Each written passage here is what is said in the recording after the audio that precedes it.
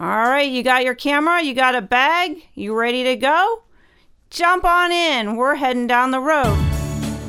My name's April, and I'm an award-winning landscape photographer and tour guide. I've been leading small group photo tours for over 20 years for photographers, non-photographers, and anyone else that just likes to go for a great trip. So welcome to my podcast, Eyes for the Road. I am very pleased to be able to interview Brenda Tharp, and she's been a professional photographer for many years, an educator, an author. She has many wonderful photography books. She's contributed to all kinds of publications, from everything from Outdoor Photographer, Travel Holiday. She has greeting cards, done galleries, kind of just worn all kinds of hats. So I kind of want to jump right in and get started because I'm sure she has lots of great information to share. And she also has a brand new book out called Expressive Nature Photography. And just being that I've read some of her other books, there's always really good gems of information, even if you've been a longtime photographer or, just starting, there's all kinds of good stuff in there. So why don't you start, Brenda, and introduce yourself and kind of your journey as to when you started photography or when you chose the camera as your artistic means of expression, so to speak? Okay. Well, first off, thank you for that wonderful introduction. You did a great job. I don't think I have to add too much to that. But as far as how I got started, it's always been a question of interest to a lot of people. And I think it's a valid question because when we get onto this path of photography, somewhere along the way, someone affected us. And for me, it really goes way back to my dad. He was the family photographer in the sense that he recorded all of our family vacations, and right down to the fact that he recorded all of my sisters and I parading out of the house in our new Easter dresses and posing on the steps. It was pretty corny, but that is where the photography activity began. And then as Dad got more involved in it, and as I grew, there were more outdoor photography adventures, and so he started then photographing the vacation itself and the scenery, not just us in the scene. And I just was kind of emulating him as a kid, and when I got to be sort of in my 12 or 13 age bracket, somewhere in there, he gave me a Brownie camera. A lot of people don't even know what those are anymore, but it was those early cameras with film that got me started. And so then I was documenting the backyard and the woods and the lake near our home where we'd go swimming. And I didn't realize it, but the bug was starting to bite, Right. And I was really getting into it. And so then as I got older, he taught me how to process my own film in the darkroom. And I went down that path for a number of years, still doing outdoor photography and a little bit of recording the vacation travels that we did as well. And then color hit. And when I discovered color slide film, I thought, oh my gosh. And from that point forward, I had dreams of being a photographer, and Dad always thought of it as a hobby. So he wasn't encouraging me to go down the path of an artist, and a photographer, because in his opinion, you weren't going to be able to make a living off of it. And coming from the era that he did, he thought, oh my gosh, this poor girl, she's got to get a good education and get a job, a real job. Right. So it remained a hobby for a long time, and it remained a dream. But eventually, I saw my way to where it was more than just a dream, and I started entering contests, and I had some local shows. I was living back in New Jersey then, and this was all while I was still either in college or working after college. But I was keeping my hand in and keeping as involved as I could when I wasn't working. Mm-hmm. And then finally one day in 1985, I just heard this little voice that said, it's time. And it took me a long time to get to that because I didn't have that support and the encouragement of anyone around me to go for it. Everybody thought, oh my gosh, it's a beautiful hobby, but it's a risk. You don't want to do this as a living, you know. Right. So I finally just shut those voices out and listened to that inner voice and quit my corporate job and said, I'm a photographer now. Right. And boy, I had no idea what that was going to mean. I just knew I had to do it, you know. It was just sort of like a calling, if you will, but it really wasn't because it took a long time for me to hear that voice. Yeah. So ever since then, you've been doing what you love. Yes, absolutely. And I've also done some things I didn't love in order to keep the bills paid and to keep calling myself a photographer and in business.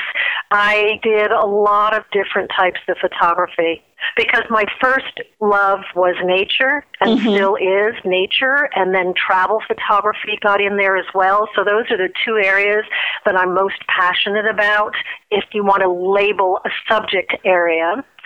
But again, a lot of people said, oh, you're a photographer, but, you know, it's really hard to make a living off nature photography or travel photography. And not having an income at that point, I thought, maybe I should look at other ways I can make some money while I pursue my passion within photography. So I got into advertising and corporate photography, and for a number of years I was doing commercial work, and that paid the bills. Right. And it paid the bills well, but it wasn't filling up my soul. And while there's nothing wrong with that type of photography, it just wasn't what I wanted. Right.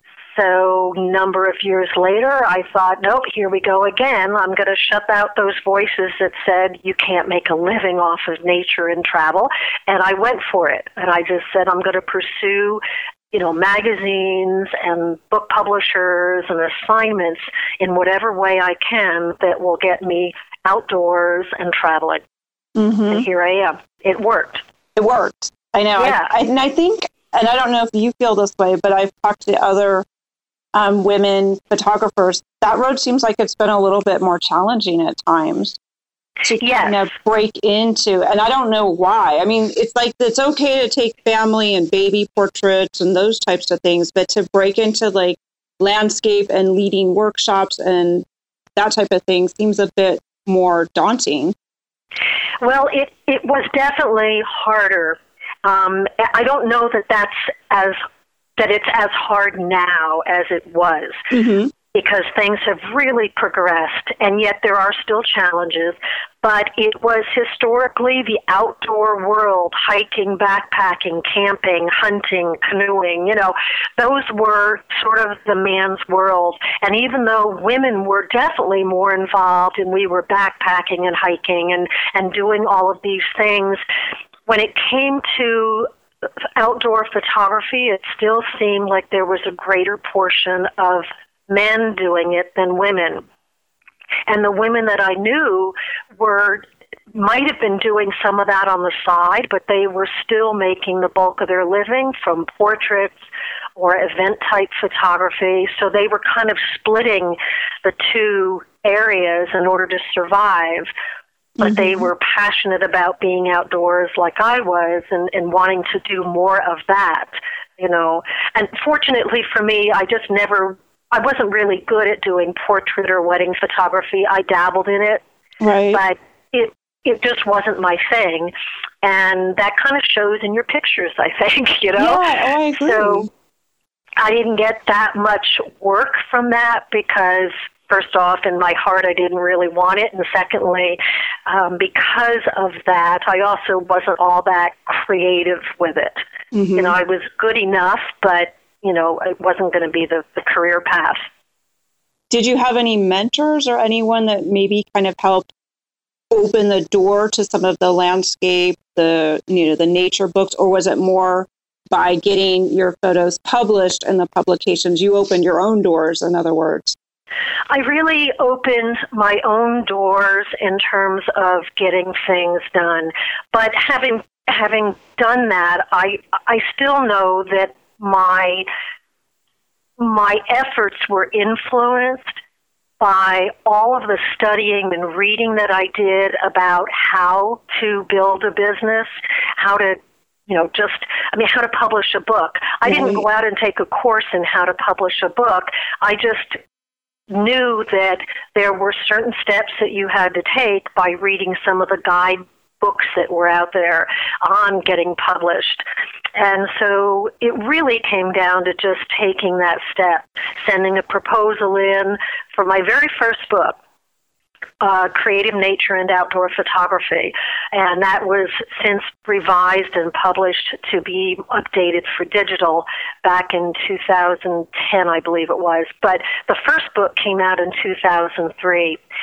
And in 2001 or 2000, I had sent a proposal in to Watson Guptill, who later became Random House and now is Penguin Books. But Watson Guptill, they were doing the AM Photo series of books, and I thought, I could do one of these. Yeah. I don't know why I thought that, but I thought I could do this, So I put the proposal together, and I put 60 duplicate slides into the packet, and I sent it in. And I waited, and I waited. And I followed up after about a month and a half. I followed up with the editor that I had sent it to, and I kept missing her. She wasn't in the office, she was in a meeting, whatever it was, and it was so stressful. And finally, after 6 months, I called and said, at this point, I'd like my material back because it seems to me you're not interested. Right. Well, she had to go look for it. That was depressing. It was in some dusty corner of her office, I guess. And she said, well, I'll find it. I'll have to look for it, and I'll find it, and I'll get it back to you. And she never even said, I like the idea, but there was nothing. Nothing. And it just broke my heart. So I got all the materials back, and I thought, well, I'm going to propose somebody else. They say if you fall off a horse, get right back on, right? Right, exactly. So I sent it out to somebody else, and they loved the idea, but they wanted the book to be all about selling nature photography because that seemed to be the trend at that moment. And I said, but the book isn't about selling. It's about getting good enough that maybe you could sell. But it wasn't about selling. Right. And so I actually had to walk away from that book offer because I wasn't willing to change the focus of this book. And so ironically, within a year, I decided I was going to try again with Watson Guptill, and I called to find out who I should send it to, and the person that I spoke to, the senior editor, said, I don't remember ever seeing or hearing anything about this book. It sounds very interesting. Send it in. Within a month, I had a contract for the original book. Oh, good. Yeah. But what a mess. Yeah, what a mess. And if you hadn't persisted. Well, you have to. And that's really the lesson that I got from that, is to believe in myself. So, again, no one specifically said, I'm behind you all the way, here's what you need to do. But initially, I took some classes up at Maine Photographic Workshops. Back in the day, Sam Abel was teaching there from the National Geographic. I took his class, and I was really inspired and encouraged by the end of the week to pursue this. And I knew at that point that I was going to pursue it as a career. So he was a major factor in a turning point for me to go into photography full time, although he wasn't actively engaged with me and mentoring me. No, but to give you that spark and just the, verbal, Yeah.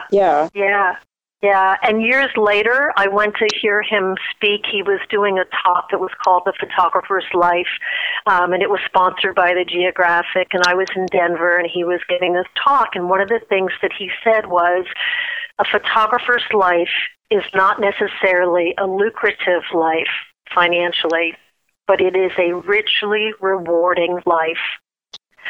And that just resonated with me And I thought, here again, he's further inspiring me to stick with it no matter what. This life is so rich, and the experiences you have, and the not just getting published, but getting the experience and having the moment that you've captured on film or digital. It's just awesome. Yeah, it is. It's incredible. So when did you start moving into teaching workshops? Well, I laugh because the day that I decided to become a full-time photographer and leave my corporate work, I thought, I should start teaching some workshops. That's a good way to start making some money while I figure out what my next step is. Oh, wow. And it's really kind of funny because I look back and I think, what made me think that I was accomplished enough to teach a workshop, ever at that point? I had been published a few times, but nothing big. No one knew who I was in the world or even in my own town, Mm-hmm. So what made me do that? And I realized later that we're all looking at people above us on the ladder, if you will. Exactly. That we are aspiring to be as good as or equal to. And there are people that are behind us on the ladder that need to learn more and need to open up to their creativity as well as learning the techniques. And there will always be people that you can teach. And so that's how I started. And so my workshops were one-day events, or maybe a weekend where we'd have a lecture Saturday morning, we'd go out in the field Saturday afternoon, and then we'd meet Wednesday night for a critique session after we had time to get the film processed. Mm-hmm. So they were very, very local. Right. And that was good because that meant I didn't have a lot of travel expenses and overhead to deal with those. And I found that I really enjoyed teaching in that process. I thought, this is really great. So no matter what else I've done, teaching has been there since 1985 for me because I have a passion for helping people and opening up their doors of creativity. Yes, I agree. I think for a lot of people, that's what it is. I think everybody, and I don't know how you feel, I hear varying things, but I think everyone's got something in them that needs to be expressed, and it's just a matter of pulling it out. And whether they use a pen and paper or they use a camera, I mean, it's encouraging that creativity, that getting Absolutely. that out. And you probably have this in your workshops too, where people come and they make statements like, I'm not very creative, or, I can make a technically good picture, but I feel like my pictures are lacking something. And it's not like we're, if someone said, can you really teach somebody to be creative? And my answer is yes. But you're not really giving them any formula for it. All you're really doing is being there as a guide to be supportive and to encourage and to perhaps give them exercises they can do that help them see their own creativity and let it unfold and flow. And so, that's the most exciting thing for me. Oh, it is. It is. It's such a joy. Yeah. So currently your newest book is Expressive Nature Photography. Mm-hmm. So I kind of glanced at some of the chapters because that's one I haven't picked up yet. And I don't know, there's just such good information. How long did it take you to put it together? I don't know, you want to speak on that a little bit? Or? Yeah. Well, the book is, it's kind of interesting because as you do books, you sometimes... in this case, this book was requested. I guess that's the easiest way to say it. The editor that I had worked with before had moved on from the company that I had been published with regularly, and she was working for a new publisher. And the series of photo books that had been produced, I don't think there's as many new ones. I think the series is sort of flattened out. Mm-hmm. And she really wanted to keep some of her favorite writers that were writing for her previously. She wanted to keep them writing books. And so she approached her publisher about doing a series and getting a new series started, and he went with it. And so she reached out to me and asked me to do a book on nature photography. And it was interesting, April, because after you've written the first book and then revised it for digital, which doesn't change when you're talking about composition, right? It has nothing to do with digital or films. Or so like, I thought to myself, my first reaction was, yes, I'm happy to write it. And then later I thought, oh my God.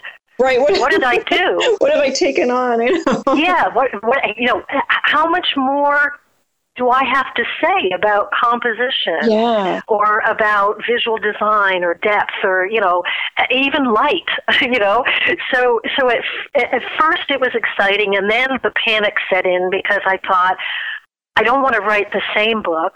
Right. So even though the topics will be similar, if not the same, I wanted to approach it as freshly as I could, So it was a bit of a challenge because I didn't want to feel like I was saying the same old thing. And I think I've succeeded in writing a fresh book, so the insights about these different topics are fresh or approached differently. And, of course, all the images in the book are new images. And that helps, too, I think.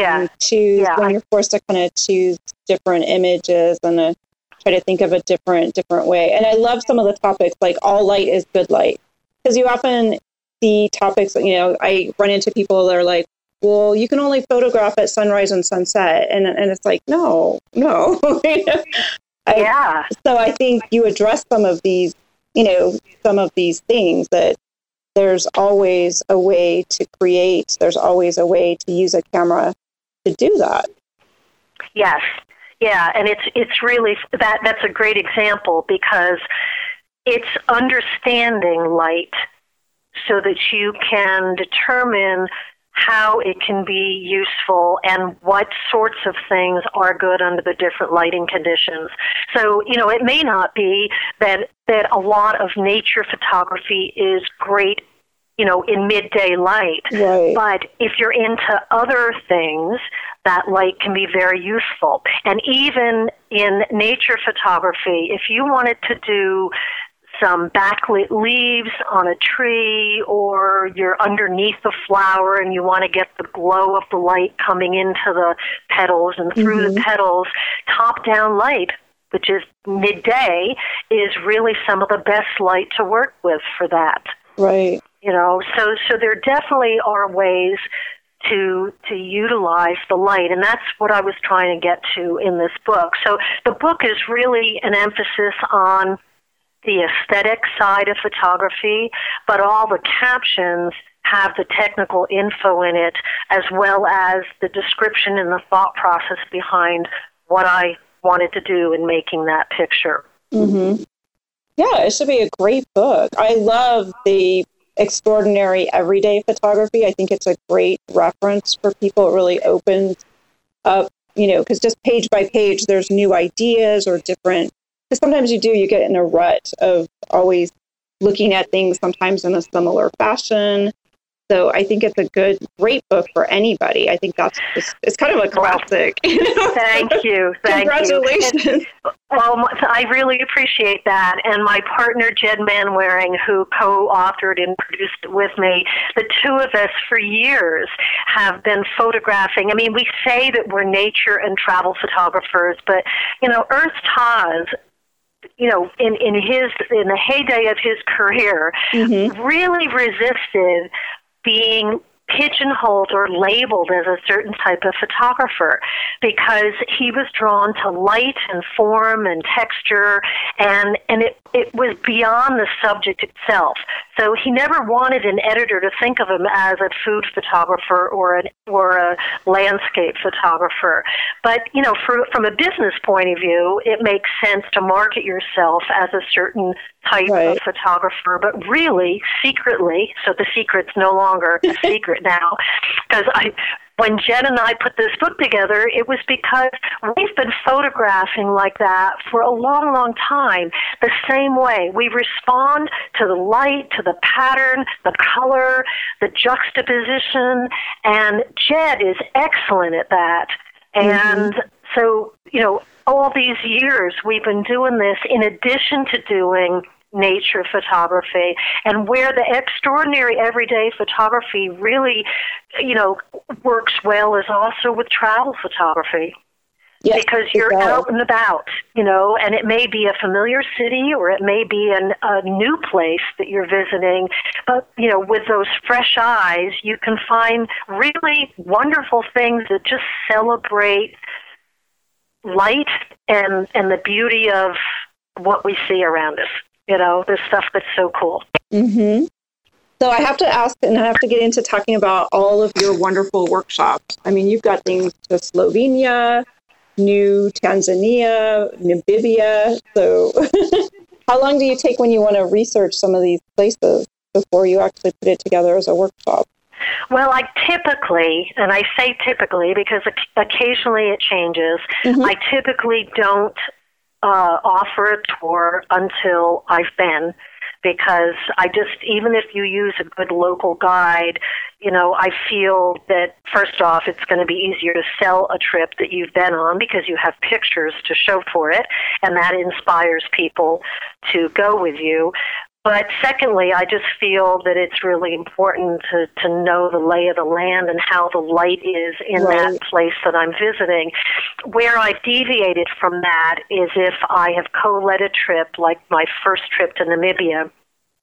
My girlfriend, who's also a pro photographer, had been to 4 times or maybe 5 times. Oh, wow. So she had the pictures, she knew the locations, and I had the name, Right. And so together we put it out there and we filled the trip, and it was terrific. And so that's an unusual situation. Normally I'm going to go and I'm going to scout something first, but I have been convinced a few times to take on trips that are so-called really easy to lead a trip someplace that you haven't been.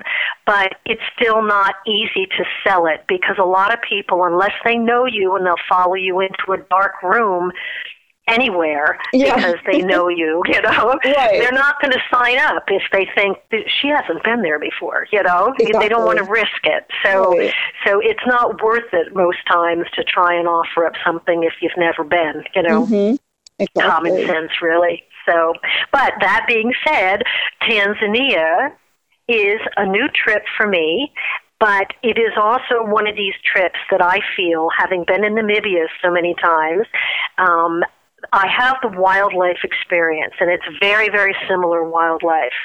And light isn't an issue for me, and the locations are already in place because this is an itinerary that this tour company has been running for 20-some years. Mm-hmm.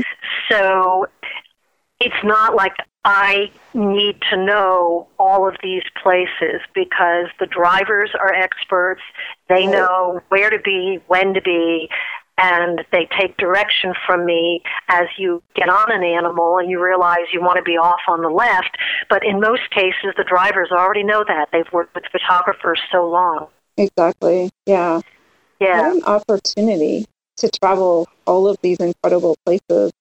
So what are some of your favorite places in the world that you tend to be drawn back to? Because I think all of us there's certain places sometimes that just continue to call us, or we don't feel, or maybe it's that when we went there, we just didn't feel like we got what we came for as far as an image or something. Yeah.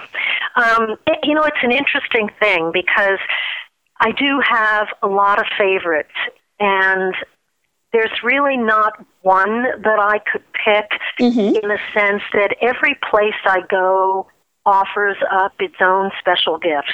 Right. I love the Southwest deserts of the U.S. I'm drawn to these big, wide open spaces and the drama of the light and storms, and the fact that the desert is this, what seems to be on the surface, this desolate place, and yet it is so full of life. And the hardships of life in those areas intrigue me as well. So I really love spending time in the desert southwest of the U.S. And that's why Morocco and Namibia are also attractive to me, because they both represent some of that southwest desert landscape and culture and so forth. So that's been real interesting, the parallel between those. Another place of mine that has remained a favorite for many years is Southeast Alaska. I mean, Alaska in general is a land of superlatives, but Southeast Alaska, which you can really only experience from a boat, is just one of those places that every time I go, I get different experiences. And, over the time that I've been going, so I've probably done like 12 or 14 trips there. Mm-hmm. I've amassed a lot of images, many images that, after a while you think, how much more ice can I photograph, Right. Oh, I understand. You can't resist the darn stuff. No. It's stunning, And of course you're excited about a glacier calving, which is really weird in itself because we don't want them to melt away. But that calving experience is what you're dying for to get on in the camera. So you're hooting and hollering when a big piece falls into the sea, Right. But it's one of these magical places. For one, it's the air is so clean and fresh when you breathe it, and the surprises that are around every corner. You never know when a whale's going to pop up, Right. And this most recent adventure that I had, I was working as an photography instructor for Lindblad Nat Geo Expeditions on their small ships. And we encountered a mama moose with her baby. Oh my goodness. And we spent 45 minutes just creeping ever so slowly, keeping parallel with her while she walked the edge of the water. And we had incredible reflections, and just being able to see that and experience it was magical. And so, that's something I had not seen in all the trips I had ever done. No, I've never seen that. I mean, that's the surprise. Like you said, you just know that today there might be something around the corner. You don't know what it might be. And I think that's just what you just said it. It's what keeps us going, so to speak, keep chasing and looking. Yeah. And it's partly you're chasing good light in some cases, but in Alaska, great dramatic light is really fleeting. And I mean, that's why Southeast Alaska is so green and lush, because it rains a lot. So it taught me to also work with what you might consider adverse conditions and how to pull off quality images under those lighting conditions. Because the grand sunset light and the dramatic light over the Grand Canyon is pretty easy. Right. It's not so easy when a lot of your days are soft, diffused light or cloudy, downright rainy, cloudy. How do you manage to get the images that you want from that? And for me, it was really over time having the patience to know that over time I'm building a story. I'm telling the story of Southeast Alaska, and not every image is going to be that knock-you-out dramatic light or moment. There are quiet moments. There are moments of beauty and simplicity. But the forest itself, there is also magical for me. So it's just a great place. Mm-hmm. But the list of where I want to go, of what I would consider my next favorite place, and the next one after that, is so long that I couldn't even begin to start, Because culturally, as a travel photographer, I also really love Italy. I love it because I get landscapes there, but I also love the people, the villages, Slovenia is the same way for me. I went last fall, and I'm going again this fall, and I'm scheduled for next fall. And it's just one of those places that you never know. They're just going to grab you by the heartstrings.